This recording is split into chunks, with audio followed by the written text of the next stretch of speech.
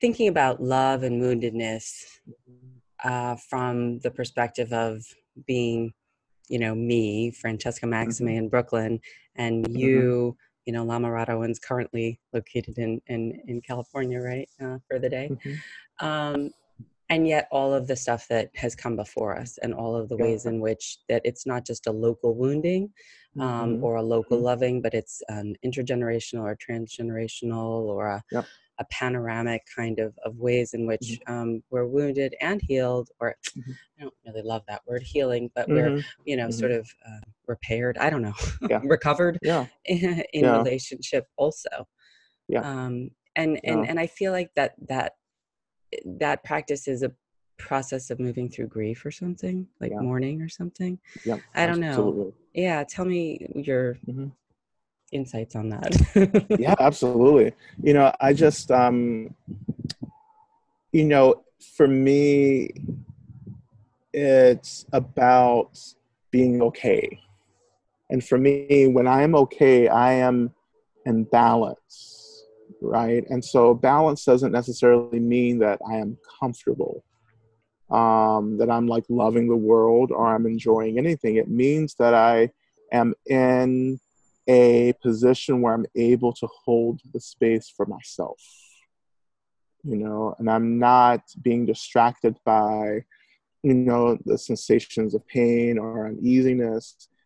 Those sensations, those experiences are there, but I'm able to be with them. And Yeah. if I'm not able to be with those sensations, if I, have to enter into an experience of disembodiment or disassociation, I can know that, and that's still in a way being okay. And that, of course, all comes from this sense of mindfulness, sense of awareness, where we're just trying to show up to what we're experiencing. We don't have to like what we're showing up to, but Yes. we just have to try or have at least the aspiration to show up to it. And so, I've been working with trauma for years and studying trauma formally. And, I have been really exploring specifically transhistorical trauma, and, as people who are descended from slaves, the point of our transhistorical trauma was really the Middle Passage, and how that middle Passage became an energetic kind of disruption that's been actually passed from generation to generation, which has been um, uh, deepened by systematic oppression, by racism, by misogyny, by homophobia, by anti queerness, and so forth and so on. And so much of my work, and this is the work that I'm hoping to promote more and more as I deepen my teaching, is to help people to understand that, like, this is our work to disrupt the transference of trauma into the next generation. I And love this is that. the yeah, and this is the work not only that we're doing for the next generation, it's the work that we're doing on behalf of our ancestors who are themselves are Yes. still in trauma. Yes. Yes. As mhm. No, just finish. No. Well, really quickly, I was going to say, that, it is the ethical responsibility of the living, particularly as descendants of slaves, to do the unfinished work of returning back to a sense of equilibrium, to a sense of okayness, because we have the opportunity, we have the privilege in this body, in this life, to do the work of liberation from trauma. Here, here. Hella yes. um, yes, and yes, and yes. And, I love the way that it's really like, my mom always used to say to me, she's the Italian side, Mhm. uh, always said, noblesse oblige, too much is given, too much is expected, or, you Yeah. basically like have to do stuff Mhm. Mhm. when you're given opportunity. And I also hear you saying it in a way that, like, we have to stand accountable. Like, this reckoning has to take Yeah. place. This is Yeah. something that can't just be like spiritually bypassed, Yeah. pre-forgiven, like I like to Mhm. say, hopped over, Mhm. jumped ahead on. And that while it isn't necessarily easy, simple, like in your messy conversations with your Radical Dharma book, it's very, it is whatever it is. It's going to look, different every day and in every different way. But that it is our responsibility, because we're here now, because that's the eternal now, but that the healing works both ways. Yeah. Or it works, it's like a trifecta of healing, now, past, and future. And the fact that we need to do that in a way that makes sense for us, right? But that at the end of the day, you can't escape it. Like you're going to hit a certain amount of pay dirt where there's that reckoning. And how holding it maybe together while doing individual work can be a real way to help oneself collectively, do that, so you don't feel so alone. Absolutely. That feels important. I think it's detrimental right now. I think we're living in a time and in a place where the level of trauma as well as PTSD is palpable. We feel it in our minds and our bodies, but we feel it in the earth, and it is something that's also held in the air that we're breathing. It is in the water. It's in all the elements. This is a world that is saturated by disequilibrium. Right. Imbalance of disassociation. Yeah. Don't get me started on dissociation, because my whole thing about that is the collective dissociation is what happens when you do the colonization, when you come in and you create fissure where there was none, when you basically frack a people, when you essentially put stuff where it's not supposed to be or doesn't naturally evolve from. You're necessarily going to create separation. And then I know Dharma teacher Tara Brach talks a lot about separation as the whole. Like, that's the thing. Like, we feel separate, but we're not. Well, yes, but if we're not interrogating the constructs around that, enslavement, the Middle Passage, genocide, indigenous genocide, that at a certain level, we can't just walk around and assume that, well, those things didn't happen, or we got over them, and they don't live in us as part of what our dissociative experiences are, which could be eating the bag of Oreos. Not that there's anything against Oreos, but if it's a dissociative experience around eating them, okay, well, then you can even, as you said, be aware of that and still do it, but you could also opt to maybe not. And I mean, I guess I just feel like interrogating the whiteness piece, the white racial supremacy, white body supremacy piece around that also is important for folks who are lighter white skin privileged. I mean, you're saying it's the healing of people of color, but I also feel like, what is it like to be the colonizer and have to hold that, or the inheritor of that, even if not you, right? Well, it's everyone's in trauma, regardless of race. The colonized and the colonizer, right? But the colonizer is perpetually in a state of disassociation, which allows the colonizer to do the work of colonizing. We just had, Indigenous Peoples Day, which was formerly Columbus Day, and then you read the accounts of Christopher Columbus, and you go, how could this person possibly get a holiday? What kind of people would honor a man who oversaw and perpetuated such violence, on a community of people? That's the height of disassociation, when I can do anything that I want to you and it doesn't bother me, and I can just continue doing it, But then I think about Paulo Freire, where, he talks about in the Pedagogy of the Oppressed, where it's the oppressed who will liberate the oppressor, and what I understand that to mean in a trauma perspective is that it will be the work of the oppressed or the colonized to return back to their bodies in order to reflect what embodiment looks like back to the colonizer, to the oppressor. Like we're we're struggling, we're engaged in this project to continually move through the impacts of colonization, of oppression. And it's that struggle that actually is helping us to experience more and more freedom along this path, a freedom that our colonizers or white people or anyone in a position that is creating violence is not experiencing, you know.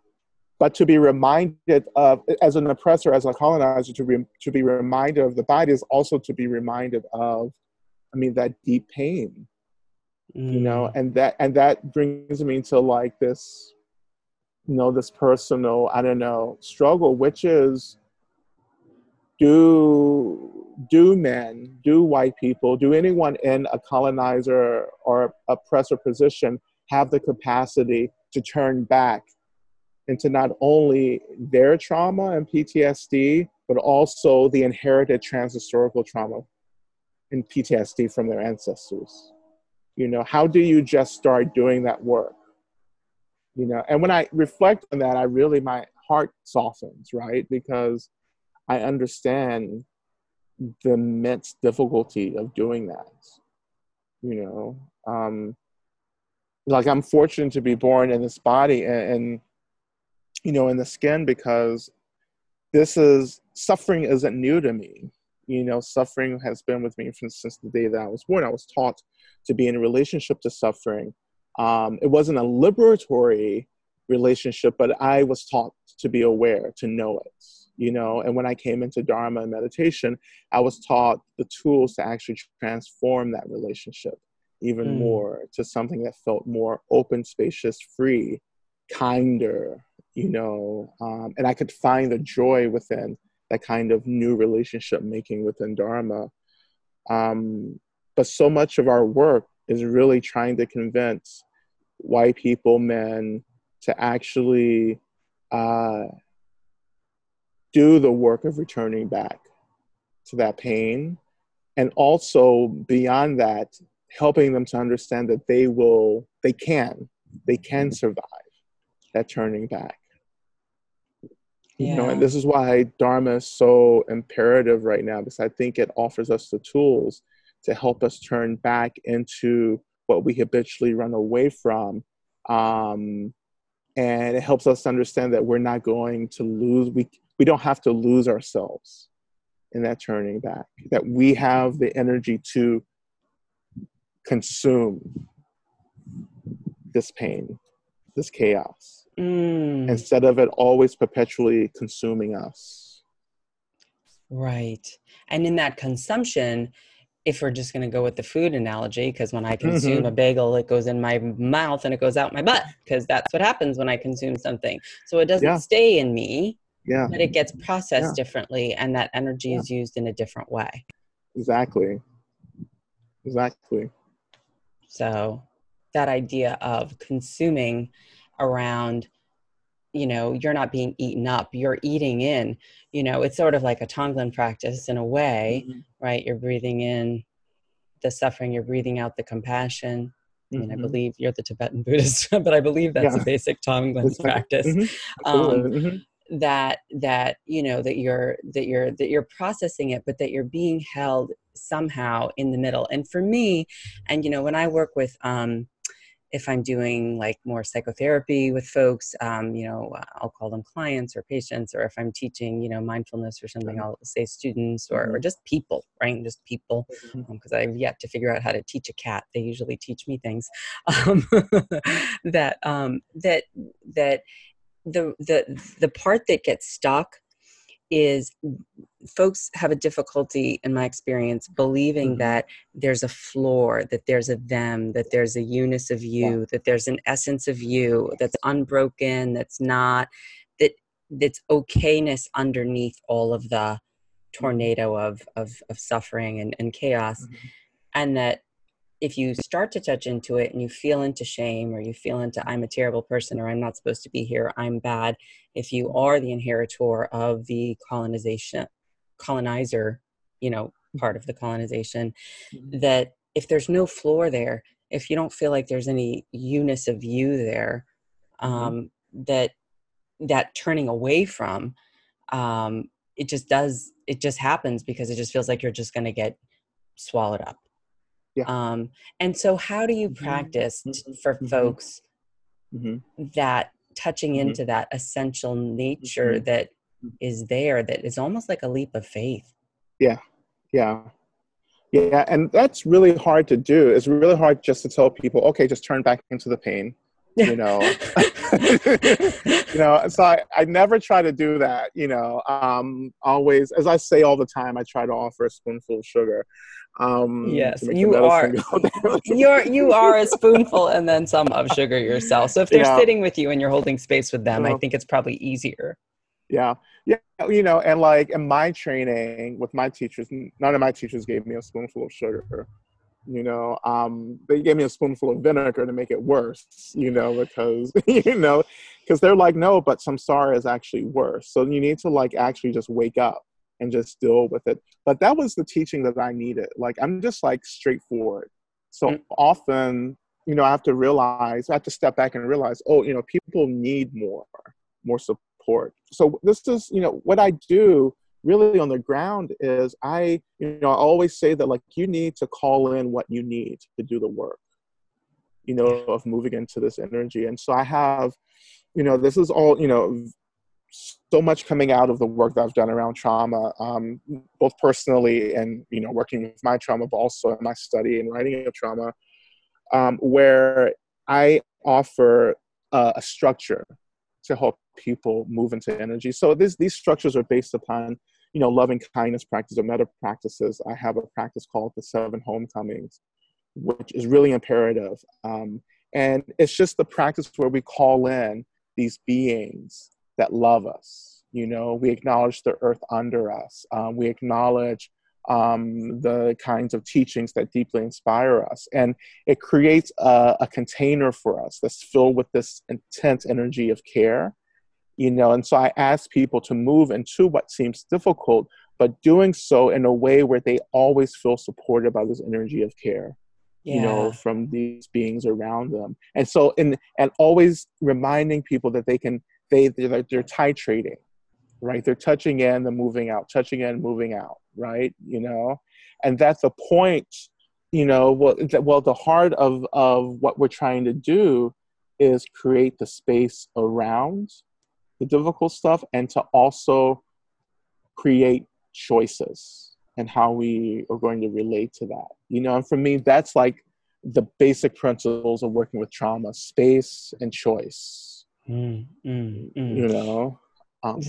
Yeah, and if you're calling it, you know, we call that in my trainings like resources, and you know, you can, you know, and whatever it is. I mean, when I work with folks, it's like, it could be your cat, it's your dog Willow, it's your grandma who's been deceased, it's your deity, it's your stuffed animal, it's the Incredible Hulk or Wonder Woman or whatever, you know. One of my clients, it was Zorro, you know. So I'm like, great. Sometimes it's Beyonce. Yeah, absolutely. Absolutely. I mean, and then call in the Bayhive, because then you have like, you know, then you have like a massive amount of followers. And actually, in processing a trauma memory, one of my clients actually brought in like her cheerleading team, like her, you know what I mean? Wow. Like literally having cheerleaders, like, and like literally having people like reflect back, like, no, that's not okay. And yes, I mean, you know, and whatever it is that these are things that in our brains, in our imaginal world, and you know this as a visualization practitioner, that our brains are funny. They like it when we give them nice food, even if, you know, it's calorie free, meaning that it's a made up story that we're making up in the present moment that isn't what actually happened back at the point of trauma, but the one that it wants to hear. They like that. Absolutely.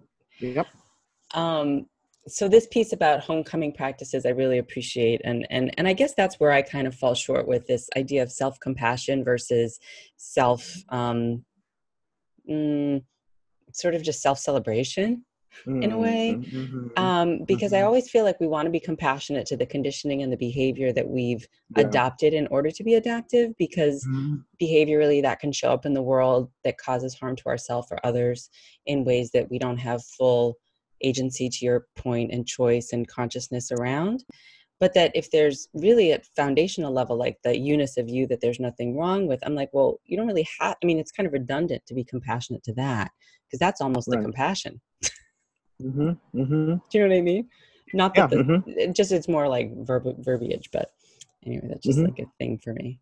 Any thoughts on that or no? Yeah, I mean, yeah, I think that like we have to, well, you point out something really important, which is that, so I can sit around in teachings and whatever and just like throw out a bunch of language, but for me, what has been most important is for me to reclaim language and to say, what, this is what this means for me. So like every time people come and they sit with me, I always say, what, take this and use it in whatever way you need to. And you can frame this in different language, whatever, figure out what makes sense for you, because all I'm doing is just offering something that has made sense for me from my practice. Again, that's like the sense of choice. You have a choice, right? And it's so funny, people are so conditioned to do what you say, like to the T. To the T, and then as a teacher, then I've had to be like, oh, like I need to always remind people that they have agency to do something different. Yeah. To shape it the way it works for them. Yeah. Because I just naturally always had that. Like I'm naturally very hard-headed and opinionated, and critical, and judgmental and all of that, whatever, I own it. And so I brought that into my practice. I brought that into working with teachers where I was like, oh, like this is what the teacher said, but this is what I actually need to do. That's important.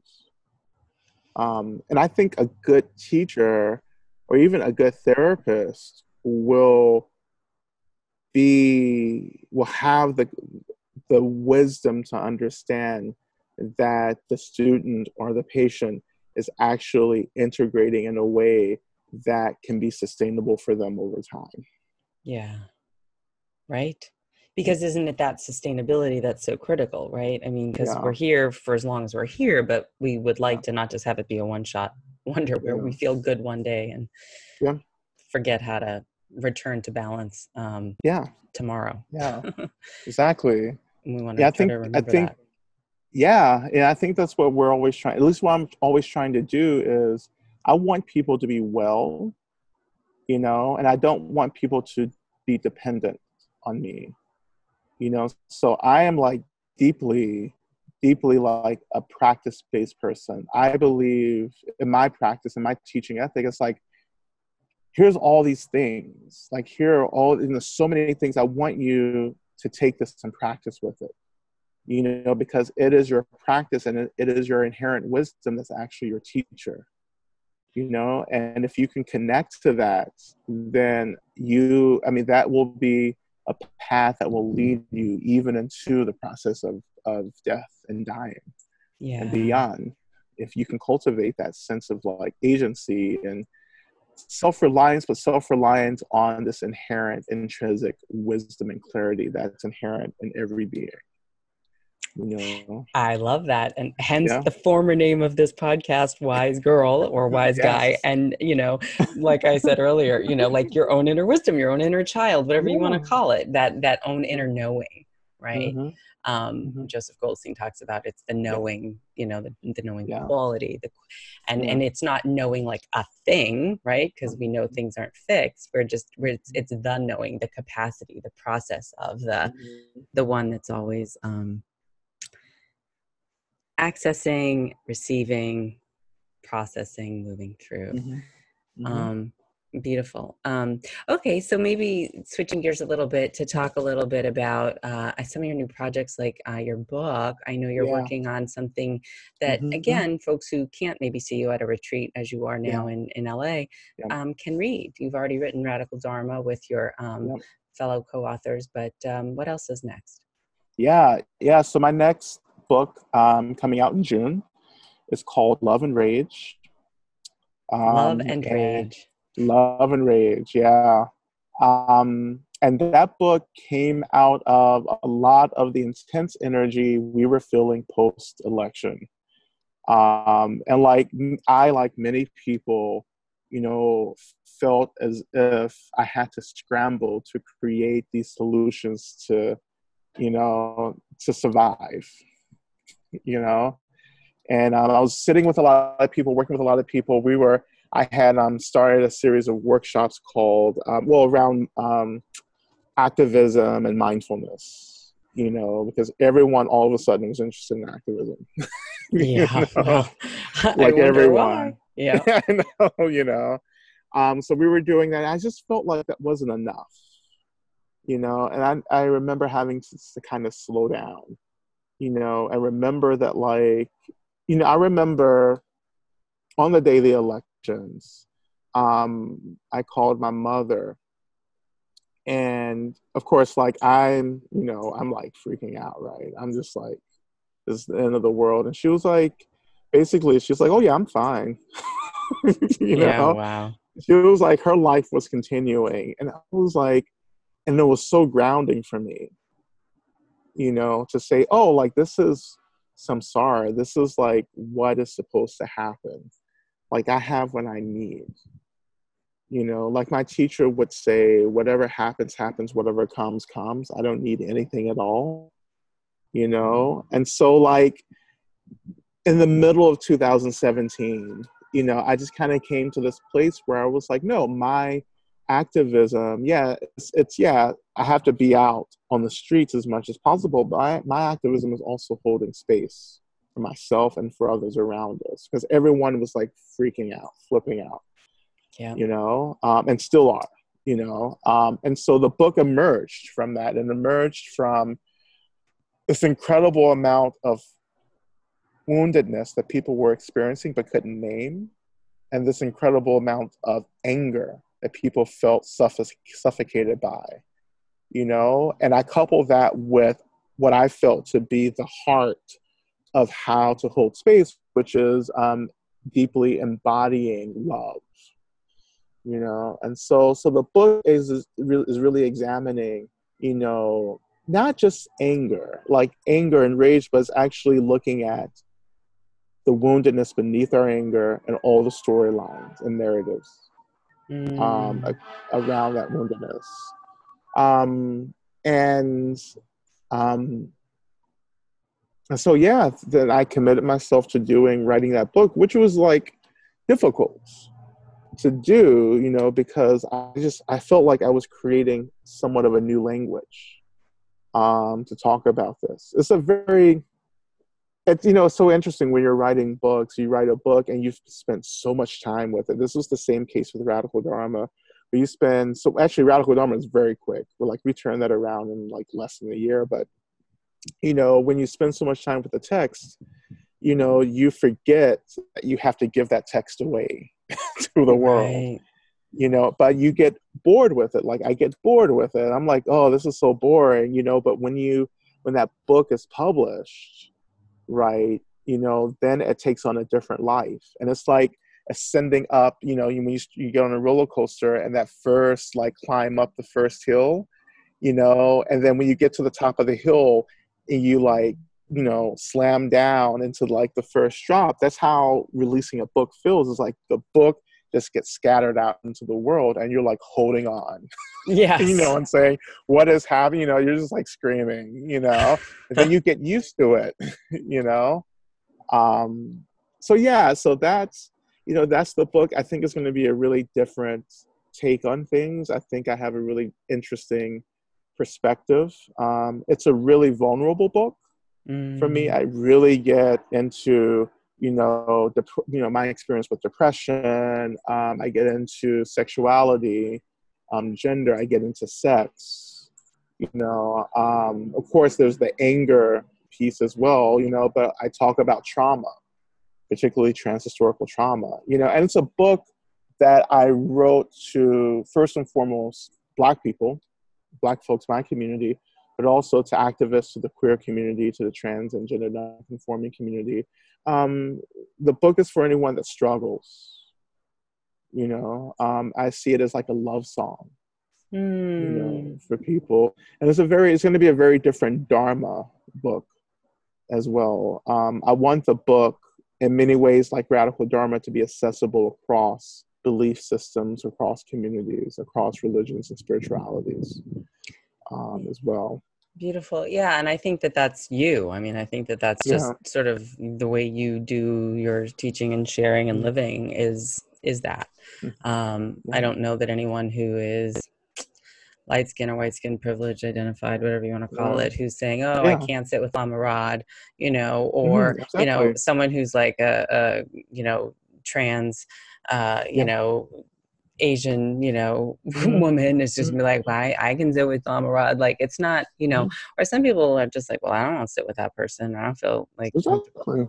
You do Yeah. hold space, I think, for create an inviting, invitational, welcoming space for all kinds of folks and identities, which I think is one of your gifts, one of them. Yeah. Yeah. And now, it's so bizarre. It's like when I finished the first draft in May, I was like, there's no way I'm gonna write a book ever again. And now now I'm beginning to write my next book. Oh. And this book is really on something that I thought I wouldn't be able to get to for years and years, but I'm going to actually get into into the body and sexual expression.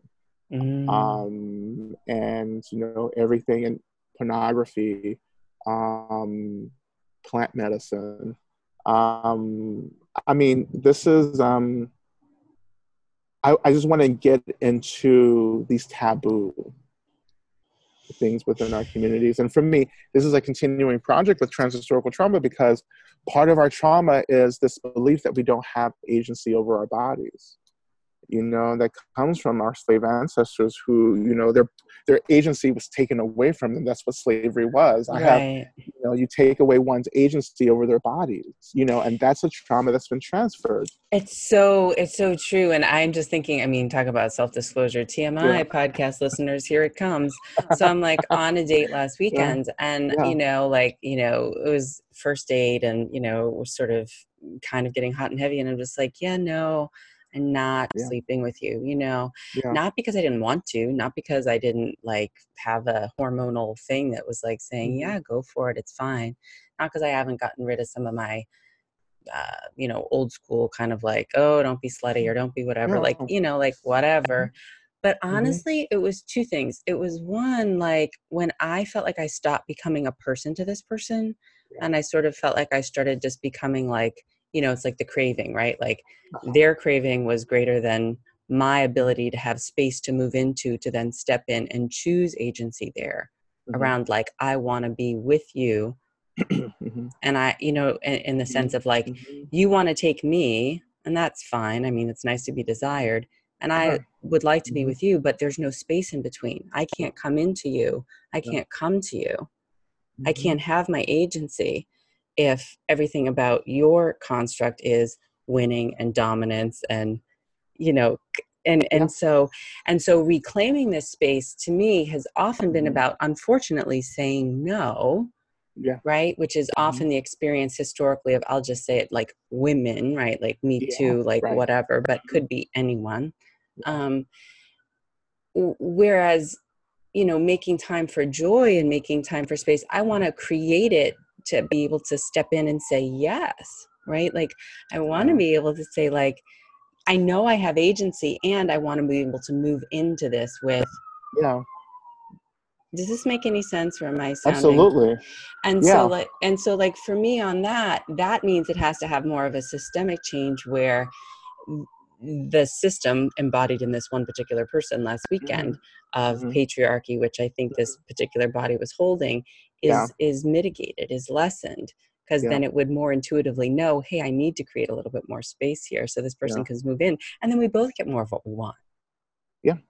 Yeah. Well, and then like, so then that person, a person who is trapped in that kind of patriarchal mindset, they themselves have no agency over their bodies. There's no compassion for themselves or their bodies either. And of course, it goes back to colonizer, and colonized. It's like I have a right to colonize. This is what patriarchy is. Like, as a male identified person, I have a right to colonize the world. I have the right to get what I want from anybody that I come in contact with. And I've been taught that that's okay. And so when there's resistance, I think, oh, you're disrupting this natural order. Yes, so you have to be subdued. Right. So annoying.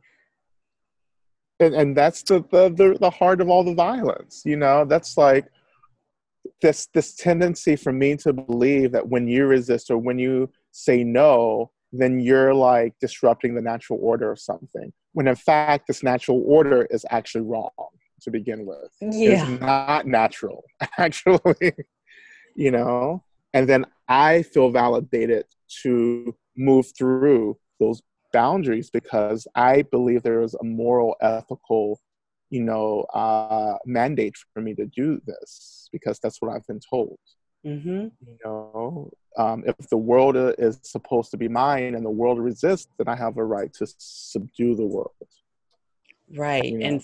And fortunately, in this example, it wasn't, it was subtly violent in the ways of just, not having but it wasn't, although I've been subjected to the other things that were, which is also not cool. And traumatic, and, the recovery continues. And so, but around that piece, one of my teachers, Terry Real, calls it privileged obliviousness. Sort of this entitlement piece or this grandiosity piece that's kind of built in or baked into stuff. And then you're going to hear people, maybe if they probably won't be the ones listening to this podcast, but they might be like, oh, you're man haters, or you're, white man hater, or then there's that argument. And I'm like, no, it's a system that lives in people who get born into this structure. Exactly. That then, when it's not decalcified, manifests in ways that can be not so great. Exactly. And there's this whole phenomenon happening, which I don't get, as a person of color, where white men feel as if they're being oppressed. Yeah, that's the new one. Yeah. That's the new one. And, in this movie, The Joker, I was just having this conversation with a friend of mine out here who's in the film industry.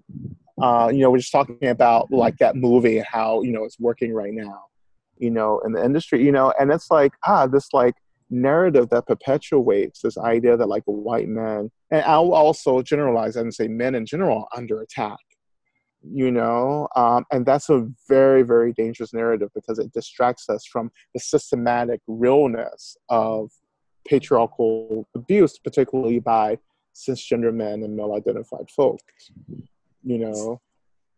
Let me ask you this. I've been told by one of my teachers that I respect, and I believe it to be true in some ways, and in much the same way you say it is the responsibility of people of color to reckon with their trauma around the Middle Passage and transgenerational, that really, that the fourth wave of feminism will be about being more man-loving and being more about loving firmness and being around the idea of having this idea where we're willing to be teaching. We're not just resentful. We're not just resentful on the back end. We've come into our own. We say our wants and needs up front. We're okay with limits and boundaries. And we're also willing to do some of the emotional labor of teaching you how to do it, which is kind of like what you were saying is if a person of color is embodied and knows how to have joy and does dance and does show up and is recovering from the trauma that in this example that you had given, lighter white skin privilege inheritors of the colonization will then see that and witness that and say, oh, I don't know how to do this quite yet, but someone's doing it, and can I have some of that, or can, and is that how does that set with you that it's I think, or is it a both and? I think it's both and, but like, I don't know. As you were sharing that, the thing that came to mind was, and this is really complex, and this is kind of what I'm trying to do within Undoing Patriarchy work, but like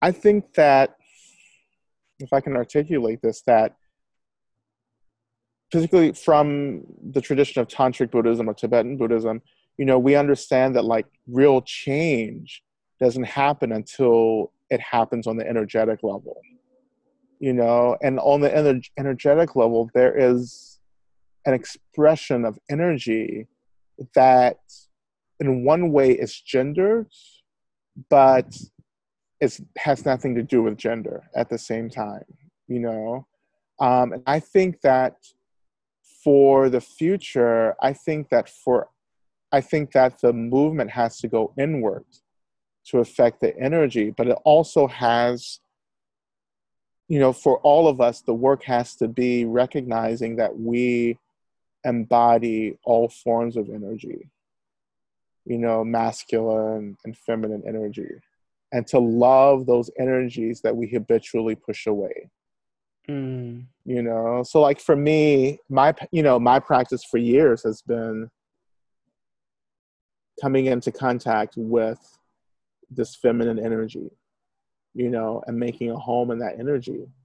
And I think the feminine energy begins to balance out even this masculine energy, and there's an equilibrium that I'm coming into, and it doesn't mean that like I'm entering into the space of being gender non-conforming or non-binary. It's actually not, it's much more subtle than that, and I think that's where the work is for us in this next wave.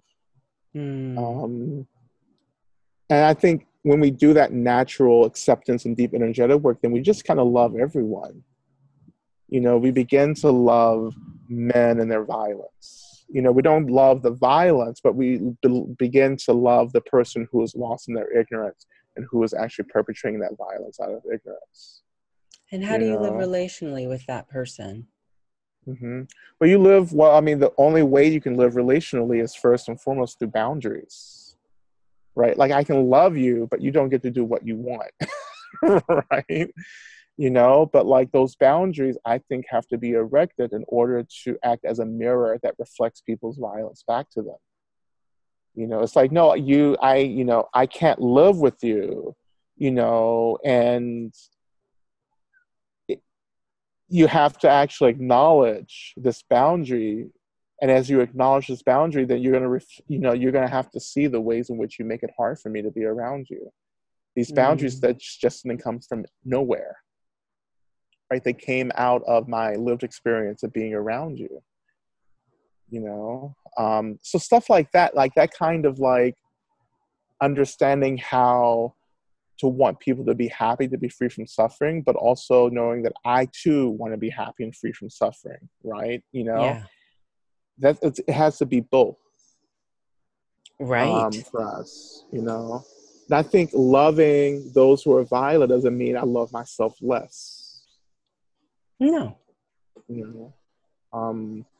I think that's a subtlety that I think that which many of us are trying to still work with, as well. Sometimes love means that I have to go away. I have to have distance because I need to minimize the ways in which you're able to hurt me and to hurt others. And that's out of love for you. It is out of love for you. Yeah. Yes. And again, that's back to my whole sort of thing that makes me kind of sad, although it's really where we're at, which is that it's about limits and boundaries and not that we don't need them, but that it's about without constriction, but restriction. Right. It's about containment, not, do you know what I mean? It's this sort of the difference between containment and rigidity, that there's You're like, hell yes. Yeah. Right. Yeah. Right. And I think that that's what's so subtle. And the sadness for me is that my natural tendency is as a human, and I think generally speaking for a lot of humans, is to want to be generously compassionate, and especially for folks who aren't cis hetero male identified, that are, deeply ingrained with boy code from the get-go around not having a heart, just like women are Yeah. deeply ingrained about not having a voice, Yeah. to quote Carol Gilligan. Yeah. That there's really there's a sadness that I have around, like, in order for me to have a place in your world, I need to withhold. I need Yeah. to be contained. It makes you feel safer when I'm not generous. And this is, Yeah. it's not an across the board always dynamic, but it's an Right. often dynamic. Yeah. Yeah. And that's, and also maybe for me, it's this wisdom that helps me to understand that, like, not everyone in my life is able or has the capacity or has even earned the right to hold my fullness. Can you repeat that, please? For Okay, this so listener, it just came to me. not So everyone it's is capable or so has not the right. everyone, Go ahead, you tell right? me. Okay, so not everyone is capable, has the right, or has earned the right to hold my fullness. And that's about understanding how to avoid suffering, how to avoid getting hurt. As Brene Brown talks about, it's like there's only like one or two people that you can be completely 100% vulnerable with, and they have had to earn that through a lot of work, you know. And I think from there, like in my work, I go a little further and say, there's a stratification, there are levels of people that have earned different levels of vulnerability. And so that has to be the case, because if I love myself, I'm also interested in remaining free from violence, and I do that by understanding that, like, I can only reveal myself to the people who have the maturity to hold me. If that's not the case, then I get hurt. Yeah, that's So I real. know that. Yeah. And I know who those people are, and often these days I can feel very, very early on in meeting someone if they're able to hold me, because I can feel how people adapt. I can feel people's reflexivity, just in like how they move through the world. I can feel that really early on in my relationship to people, So that's a way in which people are earning vulnerability, by showing that, like, they can hold things by being adaptable and, and flexible. Yeah, I love that, and I appreciate that, and I know we're starting to kind of wind down Mm-hmm. and close out. The last point you mentioned, vulnerability. I feel like intimacy and vulnerability are really, really Uh-huh. close together, but I also Mm-hmm. feel like, in my experience of late, people are starting to equate, or maybe they have for a long time, and I'm just noticing it now. Uh-huh. Uh, when they say, I want you to be vulnerable, or it's okay to be vulnerable, or I only feel safe when you are vulnerable, or when you're more vulnerable, it Yeah. makes me feel safer. But Yeah. they don't really mean vulnerability. What I think they mean Mm-hmm. is shame, Uh-huh. self-effacement, or some kind of, Uh-huh. like, I'm not going to, that they're sort of an unchecked, like, it's not just about vulnerability, because Yeah. vulnerability can also be in your glory. It doesn't Yeah. have to be in your depths of sadness and darkness, Mm-hmm. but it's Mm-hmm. often equated with that. And I'm wondering if you have any thoughts on that. Yeah. Yeah.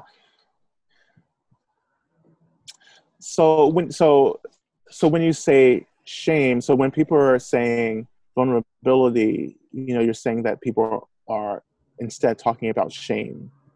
I think often they are.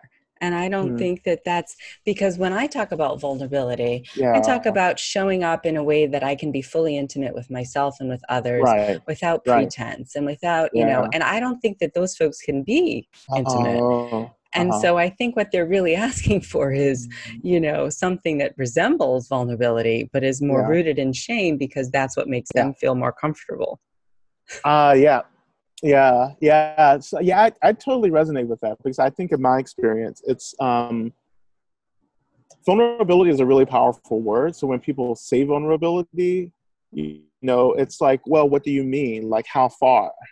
We don't talk about like the levels of vulnerability, and vulnerability is something that we have to earn from one another. It's not something that I can just say, be vulnerable.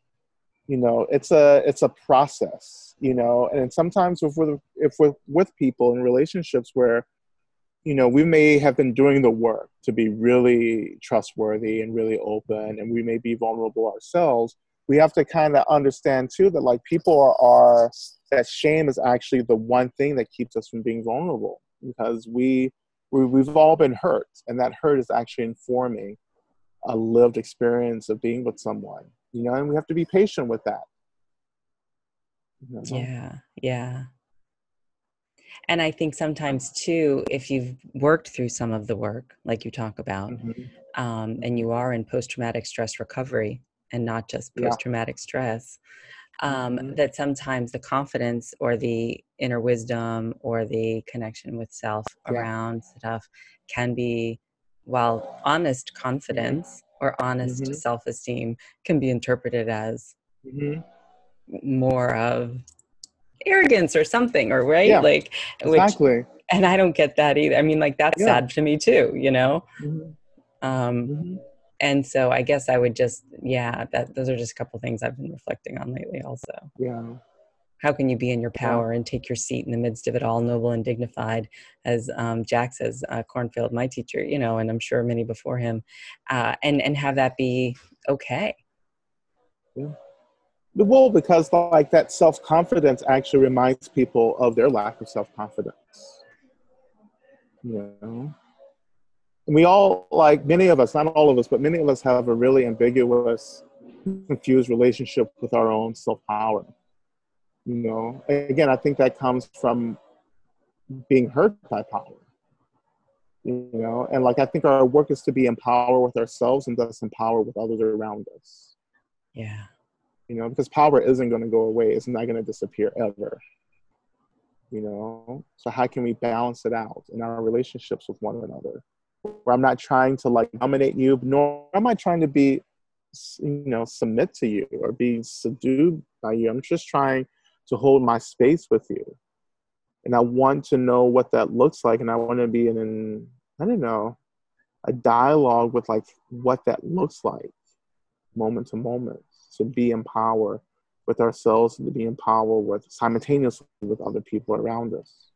Beautiful. On that note, to be in power with ourselves and to be in power simultaneously with those around us in a relational and embodied, grounded and connected way, here on the Rerooted podcast. Lama Rod Owens, I am so thrilled that you're here. And I would like to give a special shout out to The Fly in LA that has been buzzing around all podcast that listeners will not be able to notice was here, but viewers will, and how you skillfully, through all of your mindful, there he is, or she, that this is what we do when we sit in long retreats and just sort of learn to coexist with that which is otherwise somewhat irritating and annoying. And I think that was kind of a good metaphor for what we've been talking about anyway. So the book is out in June. Love and Anger? Love and Rage. Love and Rage. Love and Rage out in June, and then the next one to come after that. Lama Rod Owens, thank you so much for joining us here on Rerooted, the Be Here Now Network. I'm Francesca Maxime. We'll talk again, I'm sure. Take good care. Thank you.